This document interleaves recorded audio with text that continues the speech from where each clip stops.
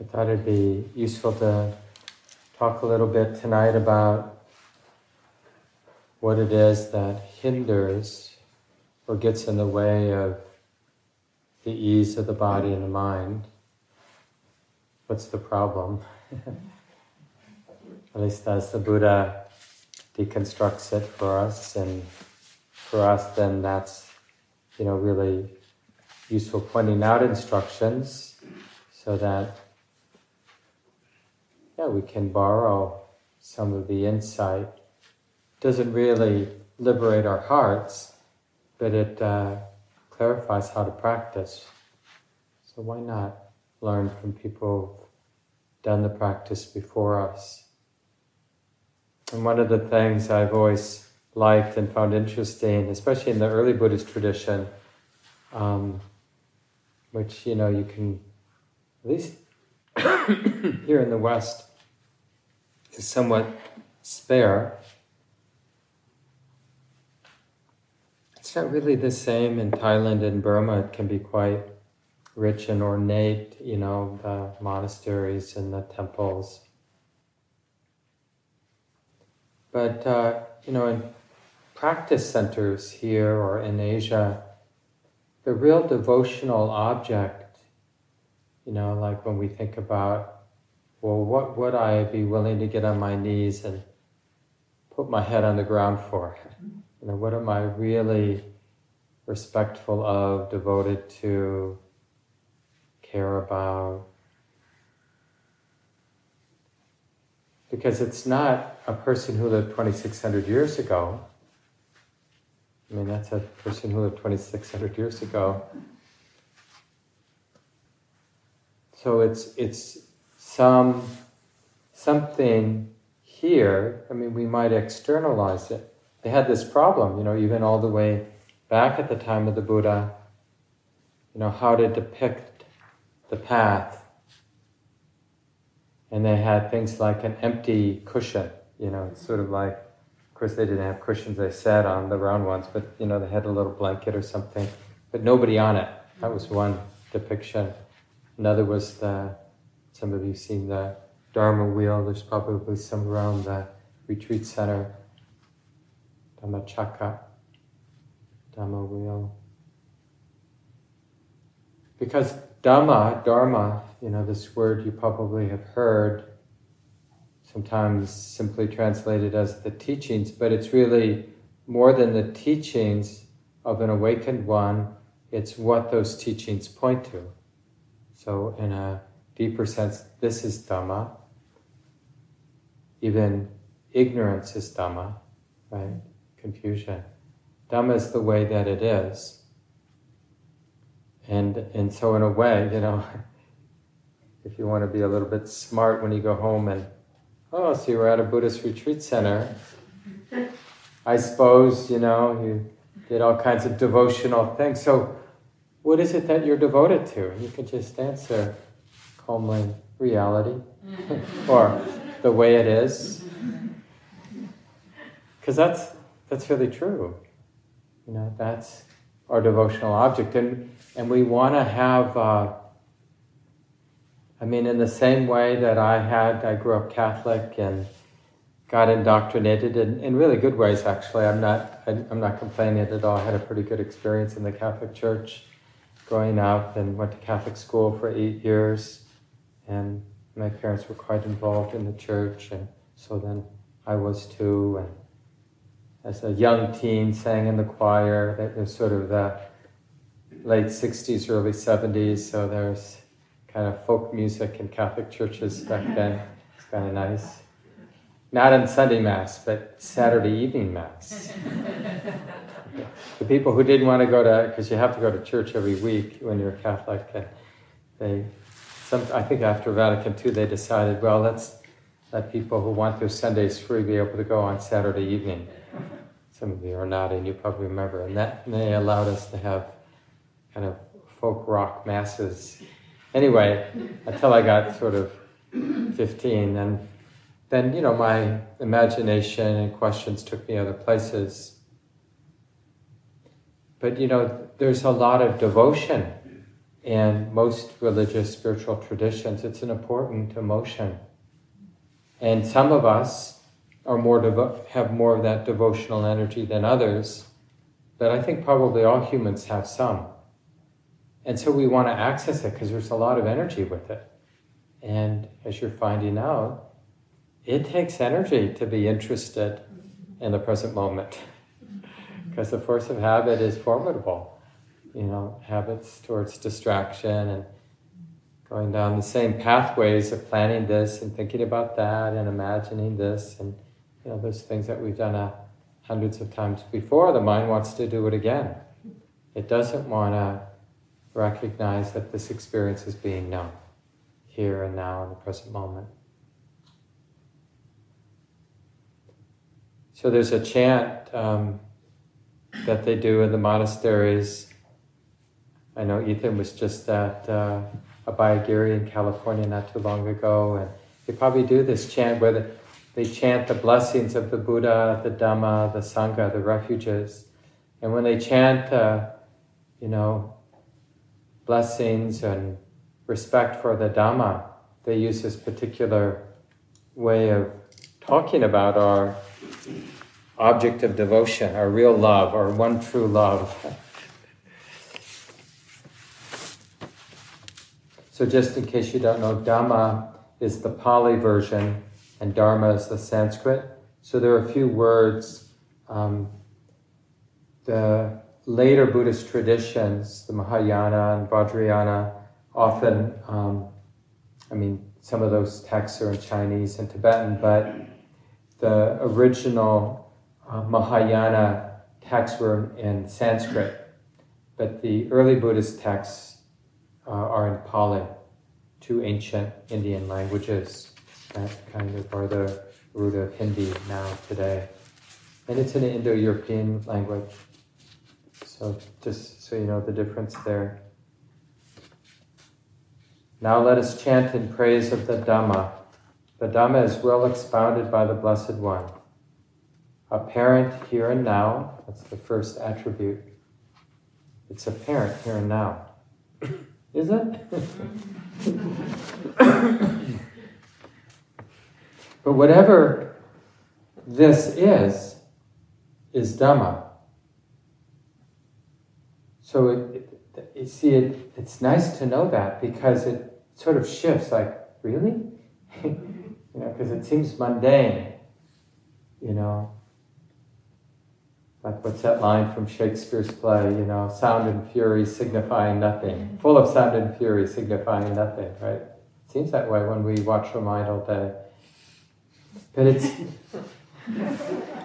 it's not the content, it's the whole natural movement of this that's Dhamma, right? But it's apparent here and now. These are the clues from the Buddha. Timeless, encouraging investigation. I like this one especially. There's something about opening to the way it is that it's like when the heart is opening to the way that it is, curiosity arises. We think, I need to be curious in order to open to the way it is. But it's kind of the other way around. If we really want interest, remember on that first night, or maybe the first morning I said, interest is a good way to understand what wise effort is. But it's like this chicken and egg thing. It's not easy to be actually interested.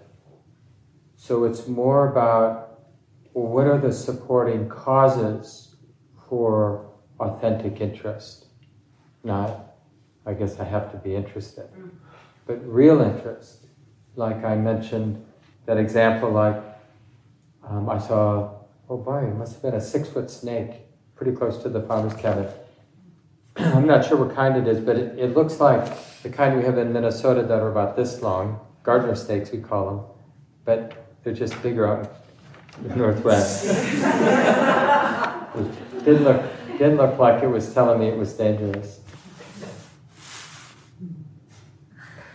But when we see something like that, the interest is just, I'm not trying to be interested. I'm just interested.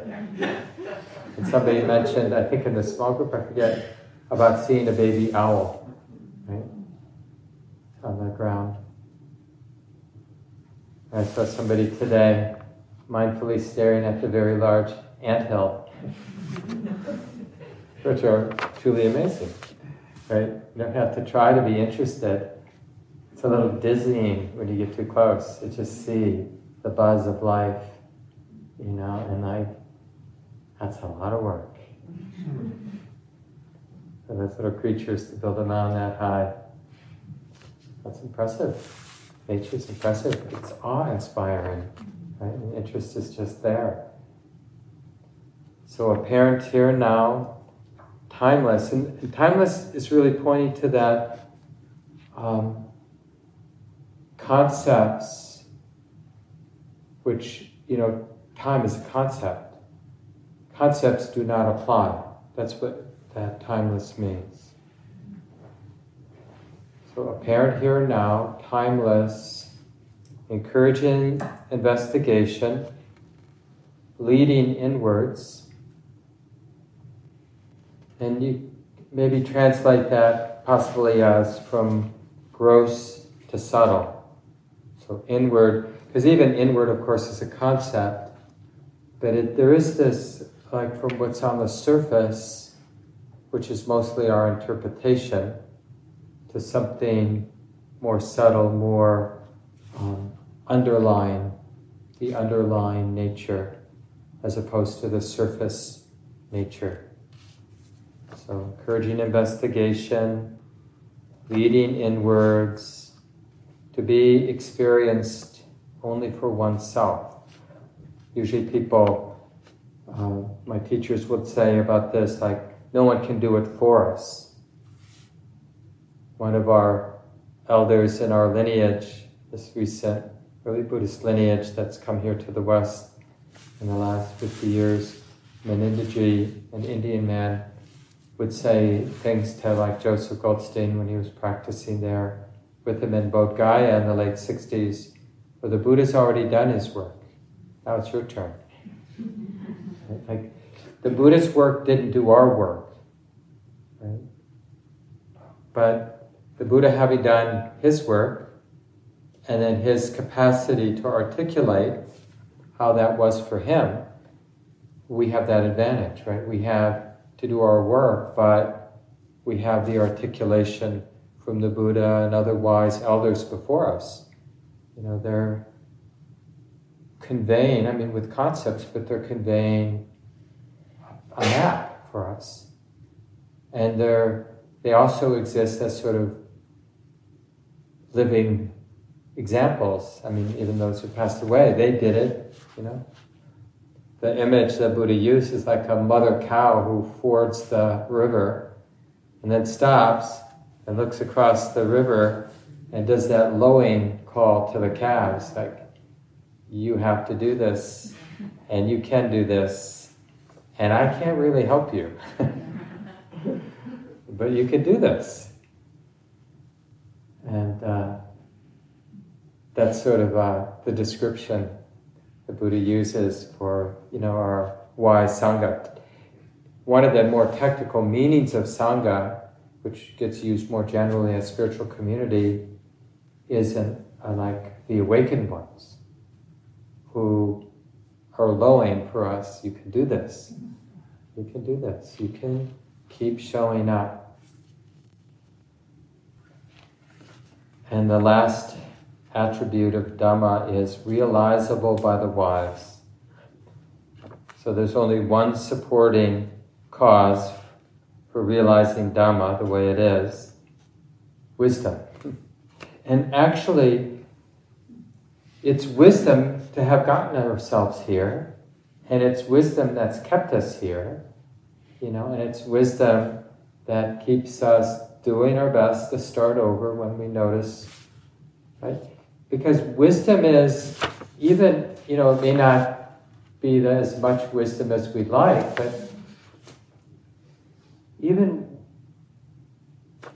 it's wisdom that knows Well, I could probably sneak off in the woods and watch a video on my phone. But it's wisdom that knows, like, that's just the same old, same old. I mean, it might be somewhat entertaining for a few minutes, but then, I'll be racked with guilt. And then when I go back, it's just going to feel really awkward. It's like, that's wisdom. Wisdom is sort of, I know it's a little, hopefully funny, but it can also be a little bit provocative to say it this way. But it's also wisdom that realizes we're cornered. It's like, this is the only way out. The only way out. If the disease, the human disease that leads to the big mess we're in so many ways, with racism and climate crisis and economic injustice and, all the ways, just that suffering begetting suffering.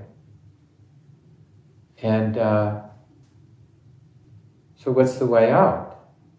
We might think like, well, get a lot of money and then move into a gated community, but people have tried that, and it doesn't really work. I mean, it's nice to have a comfortable place to live, for sure, but there isn't, like, pretending that there isn't suffering is its own version of suffering. Being disconnected from the way it is, just on the surface level, how we're treating each other. Not wanting to know and keeping ourselves from knowing is tremendous suffering. And it's never done. We have to, like, keeping ignorant.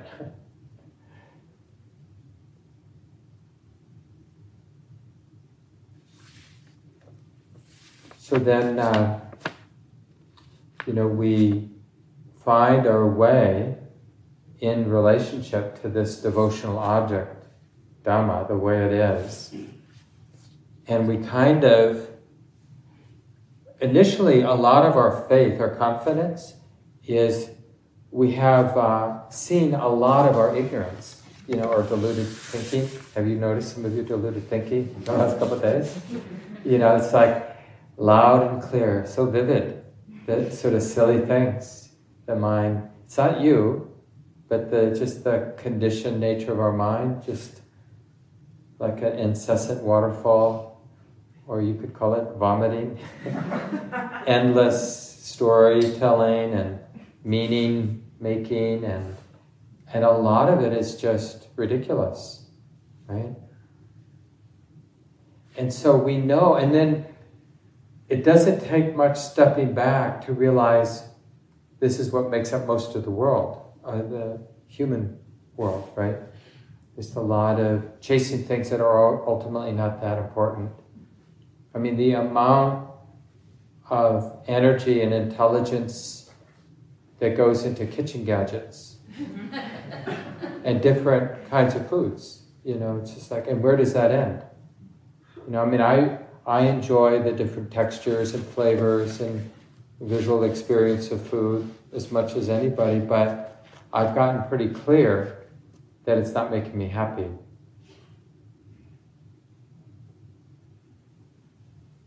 And just to make sure, I finished the chocolates that I brought from Minnesota. Sure enough, didn't make me happy. I didn't even get a chance to offer Shelley any.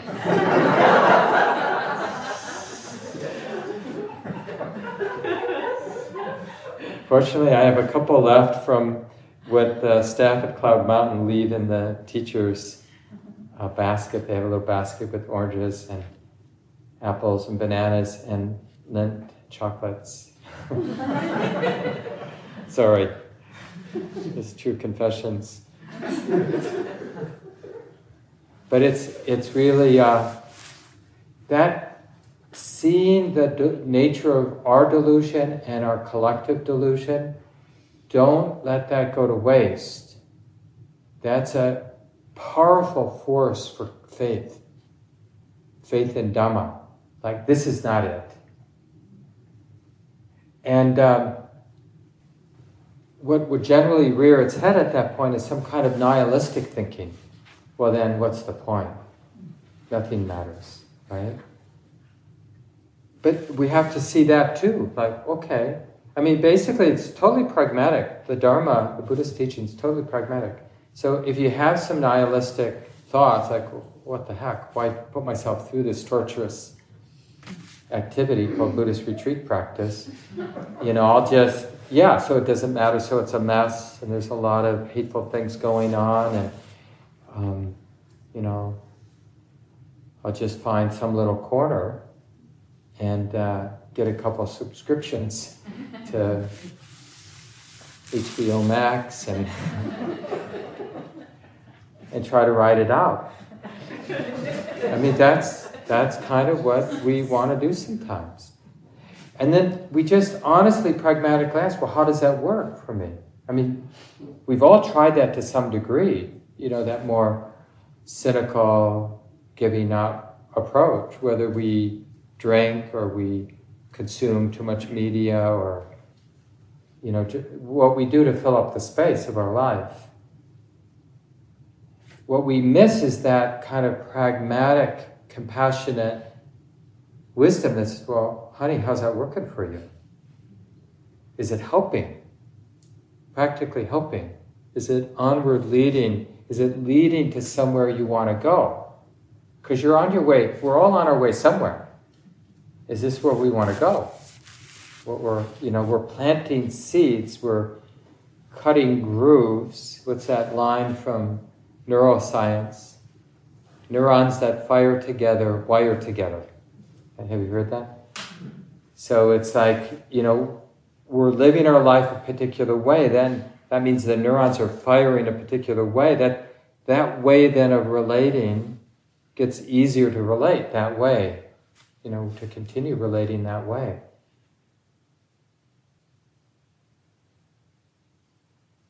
So even though it can feel,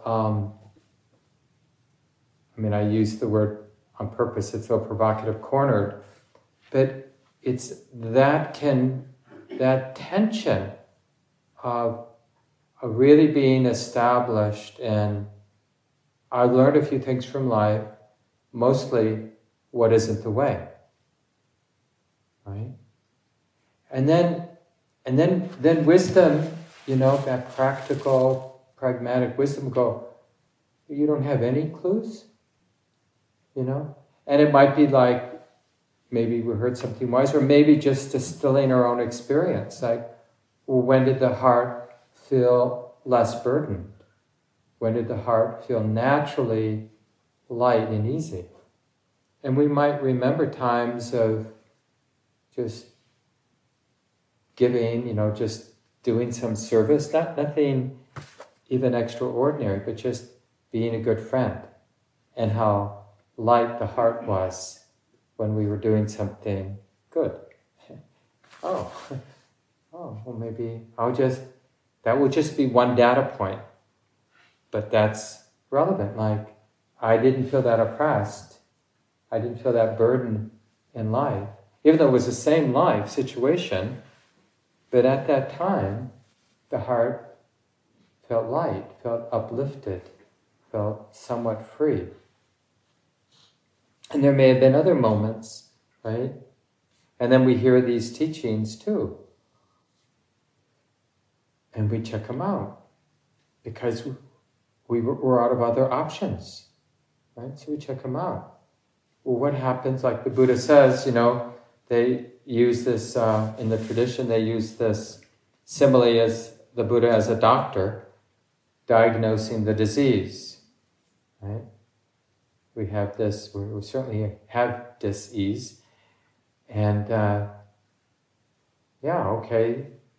you have this element of wrong view. And this wrong view has been shaped by wrong thinking. And the wrong ways of thinking, patterns of thinking, is shaped by misperception. So we're not actually connected. We think we're connected, but we're not actually connected because the habits of misperceiving which lead to habits of thinking based on misperception, which ossify into wrong view, wrong understanding. Having beliefs that just simply don't line up with the way it is. And then in Buddhism we often talk about taking things personally, and it just goes unquestioned. Like when we feel pain in the knee or pain in the back, that when someone would say, well, it's just throbbing being known, it feels like this insult to us. Like, how dare you tell me we don't want to be curious because we already know. Anybody think they don't know what pain is? Of course, we're arrogantly certain that pain is, what's the next word? Bad. Or I didn't hear what you said, but misery? Yes. Yeah. And because that we're so arrogantly sure, we're never curious about physical discomfort. Even mild physical discomfort, because we know that's on the way to less than mild physical discomfort.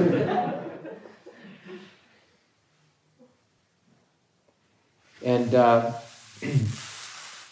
so we get trapped by our wrong view.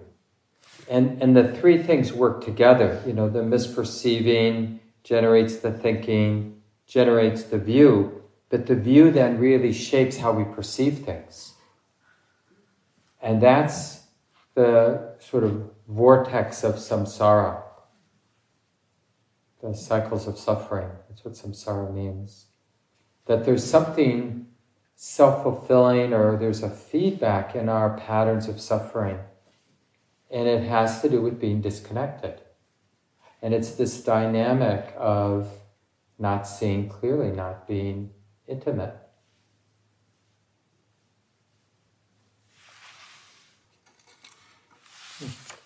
Some of you might know Bhante Gunaratana. I think this was in one of his earlier books, Mindfulness in Plain English. He's been teaching here in the West for many, many decades. He's quite old, in his early 90s, maybe even mid-90s now. Started a monastery in West Virginia, of all places. He's from Sri Lanka, and called Bhavana Society. And he has this line, this is a paraphrase: we're so distracted by distractions that we don't even realize we're distracted. And so, if that's the case, then the Buddha's, as the doctor who diagnoses us with wrong view, like, our understanding doesn't line up with reality. And we kind of know that because we definitely judge a lot of people based on that all the time. It's almost like we could say that to 2/3, 3/4 of people we know. Your understanding does not line up with reality. It's the polite way of saying you're stupid or you're wrong. Don't we think that way a lot? Even in traffic. Whatever you're thinking, whatever you're imagining, it's just not the way it is. We'd like to say that to people. And it doesn't, trouble is, it doesn't occur to us until we're in this environment and we just start seeing how strange and off the meaning-making process of the mind can be. And it just begs the question, well, how much else am I not understanding clearly?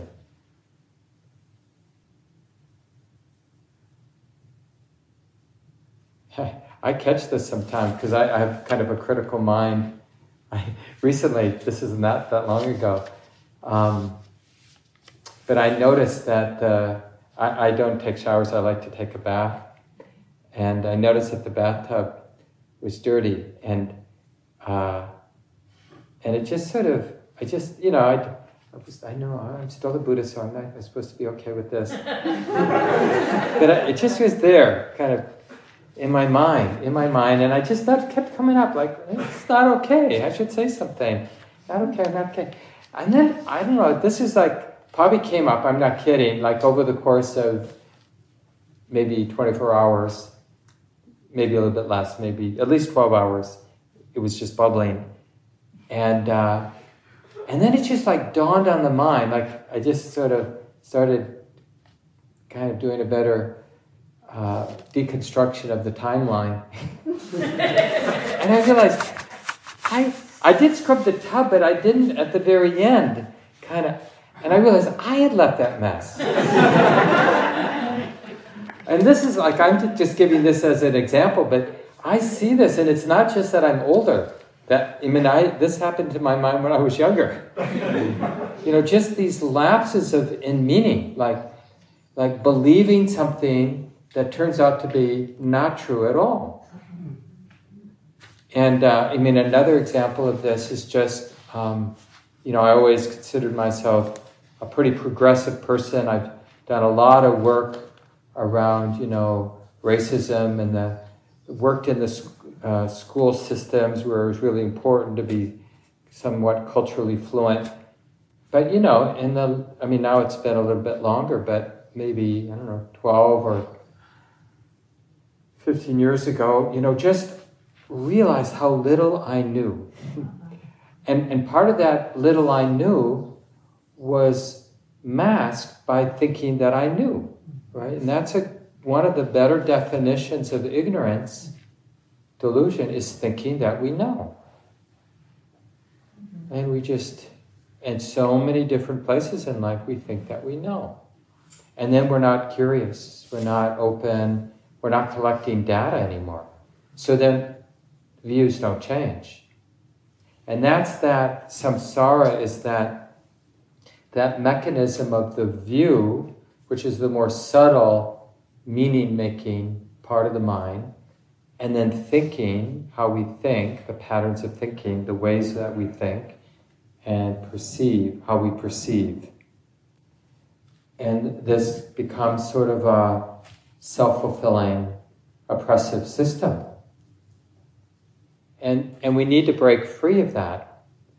And the way we break free is this process that Shelley and I have been talking about. Stabilizing present moment awareness. And even having some humility. What does it even mean to be aware? If that's all we did for a 5-day retreat, is just moment and as many moments as we remember, like, what is it to be aware right now? What is the experience of awareness? And kind of getting what it is, like, well, let me because we learn a lot when we catch the mind thinking, well, I should focus on something. Where's the breath? Come back to the breath. Okay, I'm doing it right. But we totally miss the neurotic, greedy, controlling thing. It's like the elephant in the room is being known. Well, no, we're not aware of that elephant in the room. Like trying to be the good Buddhist meditator is being known. But we don't know that, right? Because we think it's about connecting to the breath. Focusing on something. Just let me focus on something. Tell me what to focus on.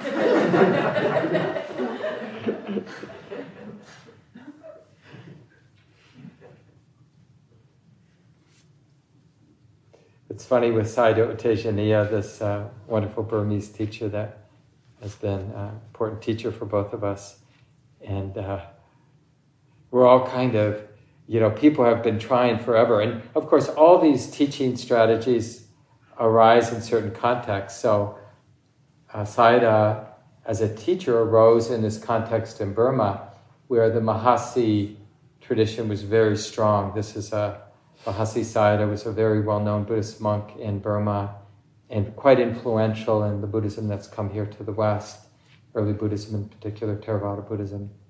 So it's had quite an influence on my practice and many of our practice, people who are teaching now. And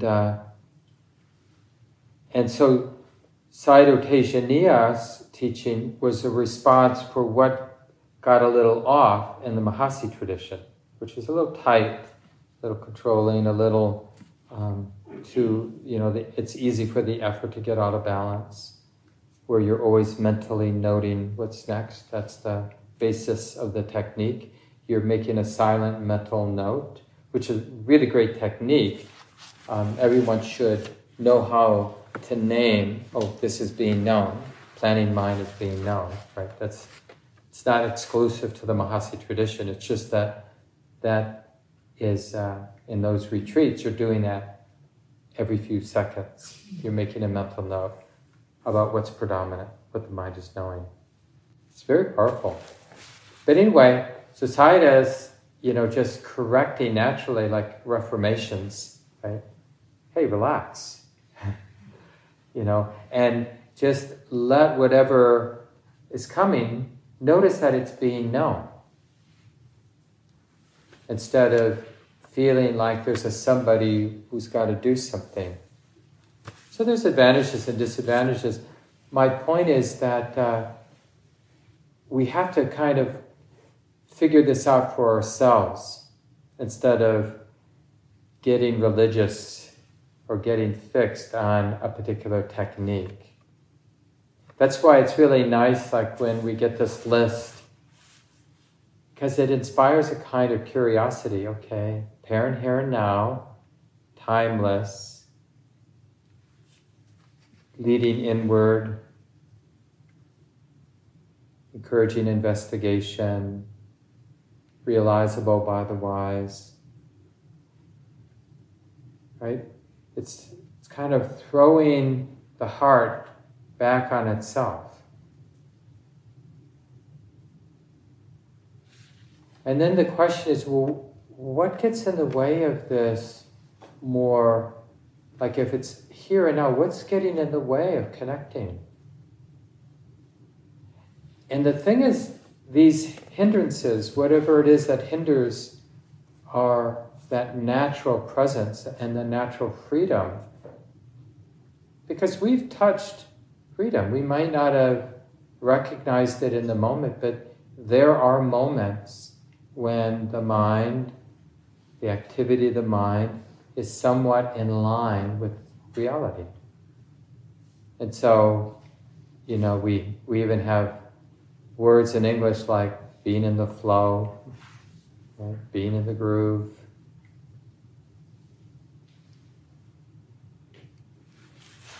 And but we tend to wrongly attribute like the particular circumstance. Oh, that felt nice.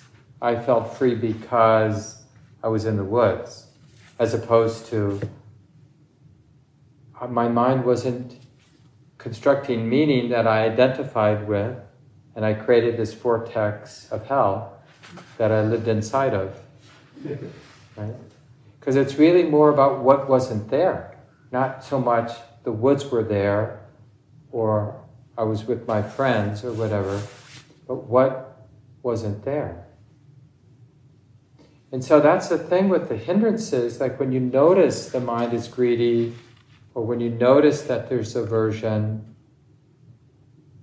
or you notice that there's physical pain, and the not liking of the physical pain, or there's boredom, and the not liking of the boredom, or there's doubt, or the mind is dull, or you feel wired, restless, worried, anxious.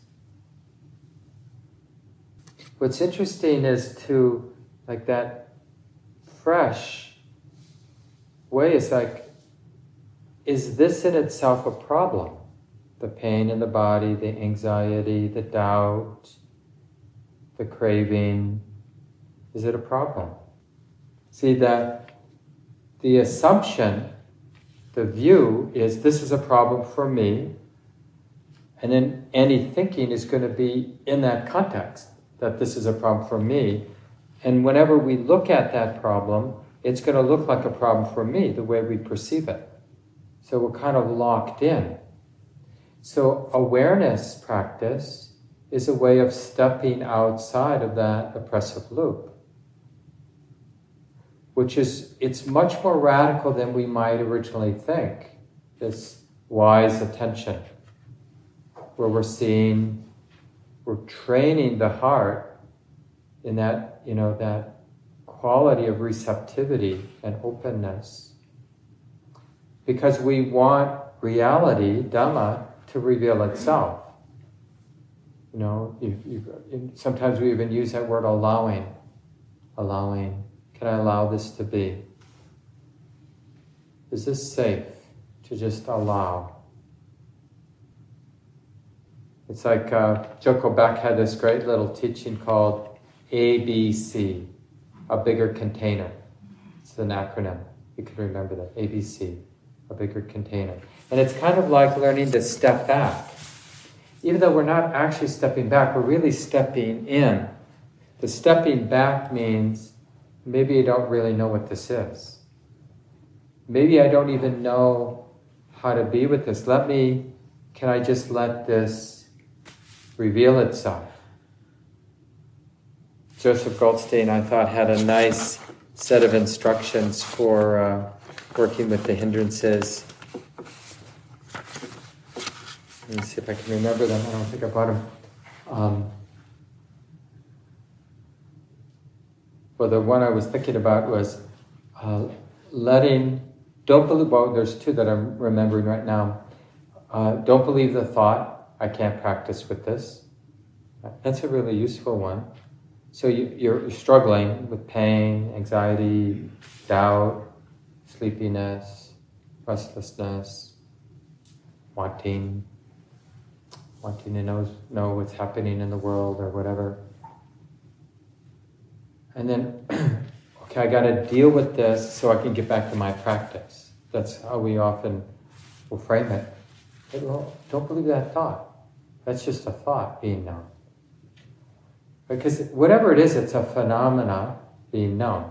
So we reduce it to that undeniable truth. This is something being felt. This is something being known. It's just that. And that's a big move.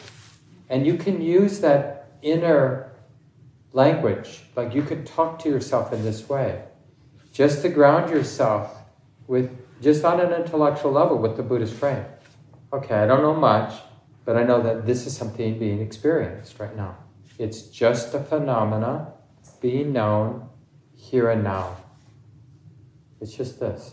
And whatever thoughts I have about it, those thoughts are something being known here and now. No thought is reality. It's a thought. That's what a thought is. It's a thought.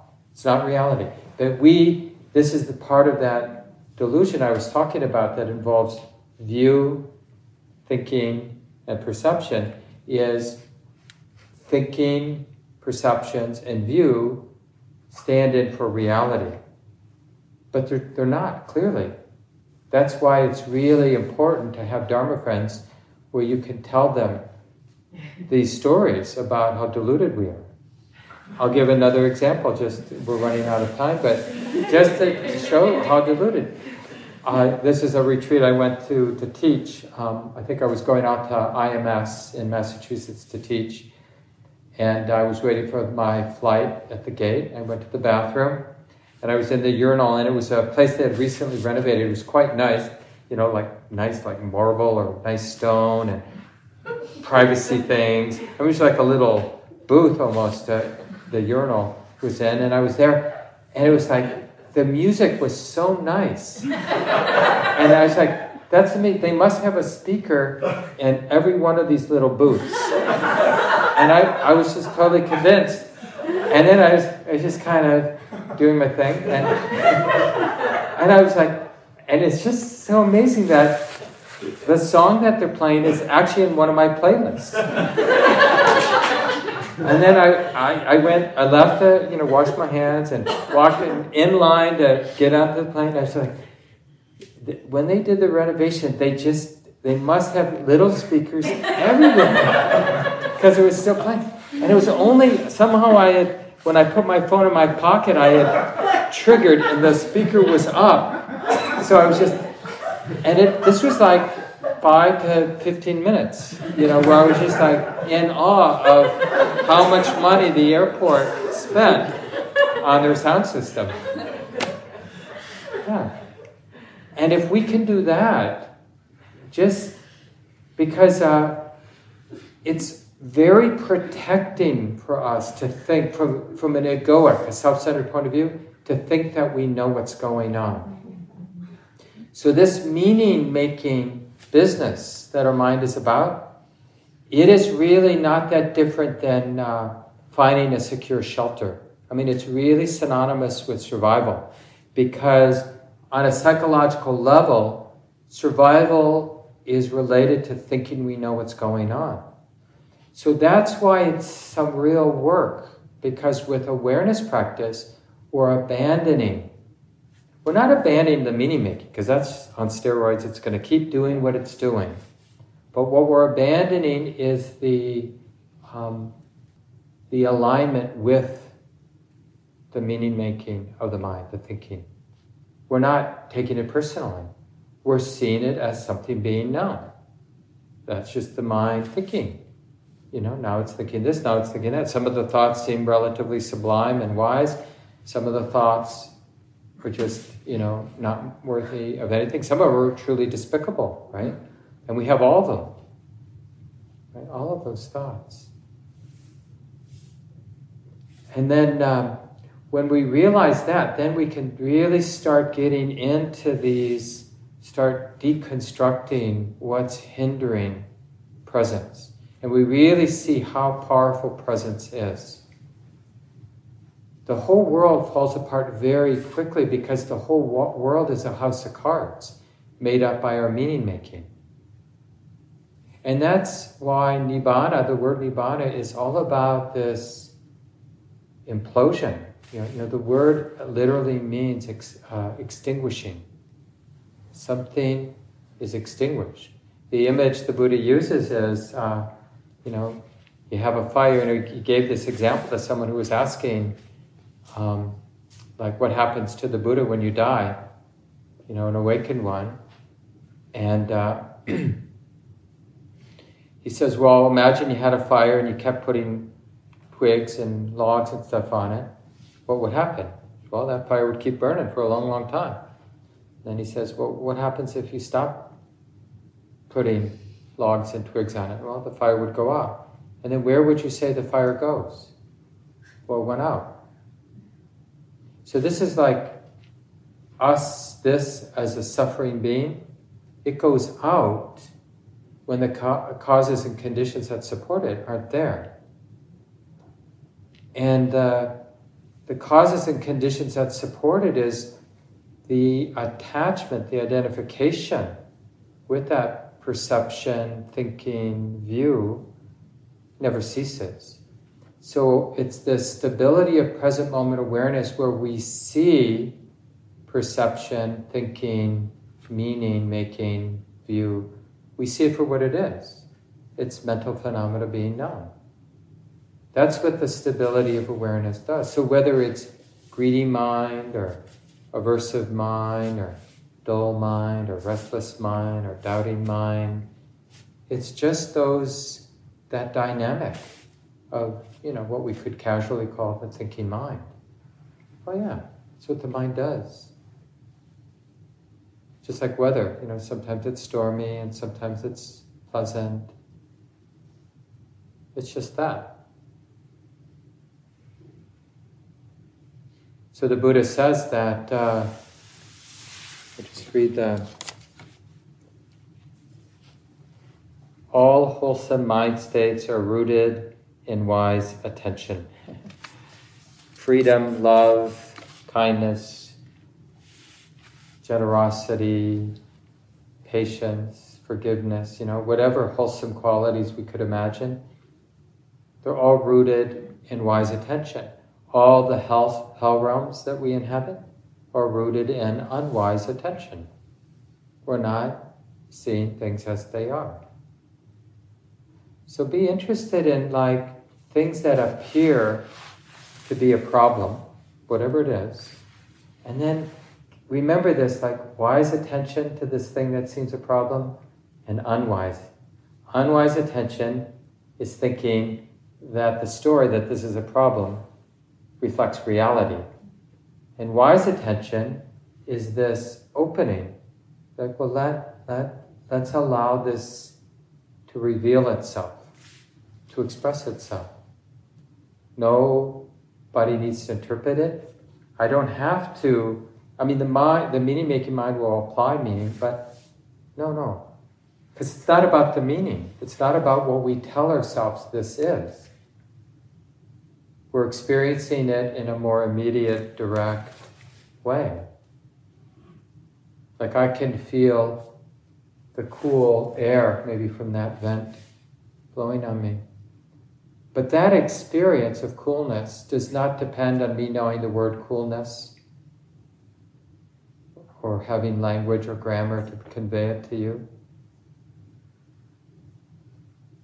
Or like somehow that it's connected to some air conditioning unit, mini split out there, right? The experience of coolness and me liking it or not liking it is something that can be known in a very direct, intuitive way. And it isn't dependent on any meaning. And that's where we're going with this awareness. It's just learning on a deeper, more subtle level. And that's a new place for us. So that's why it's so hard, because we want to do it on the level where we're making up meaning about what we're doing. And we have to be like infants again, you know. We have to leave behind that part of the mind that wants to understand conceptually. And we just have to enter the Dhamma stream.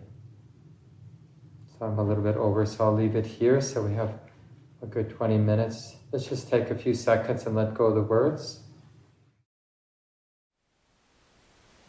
Thank you for listening.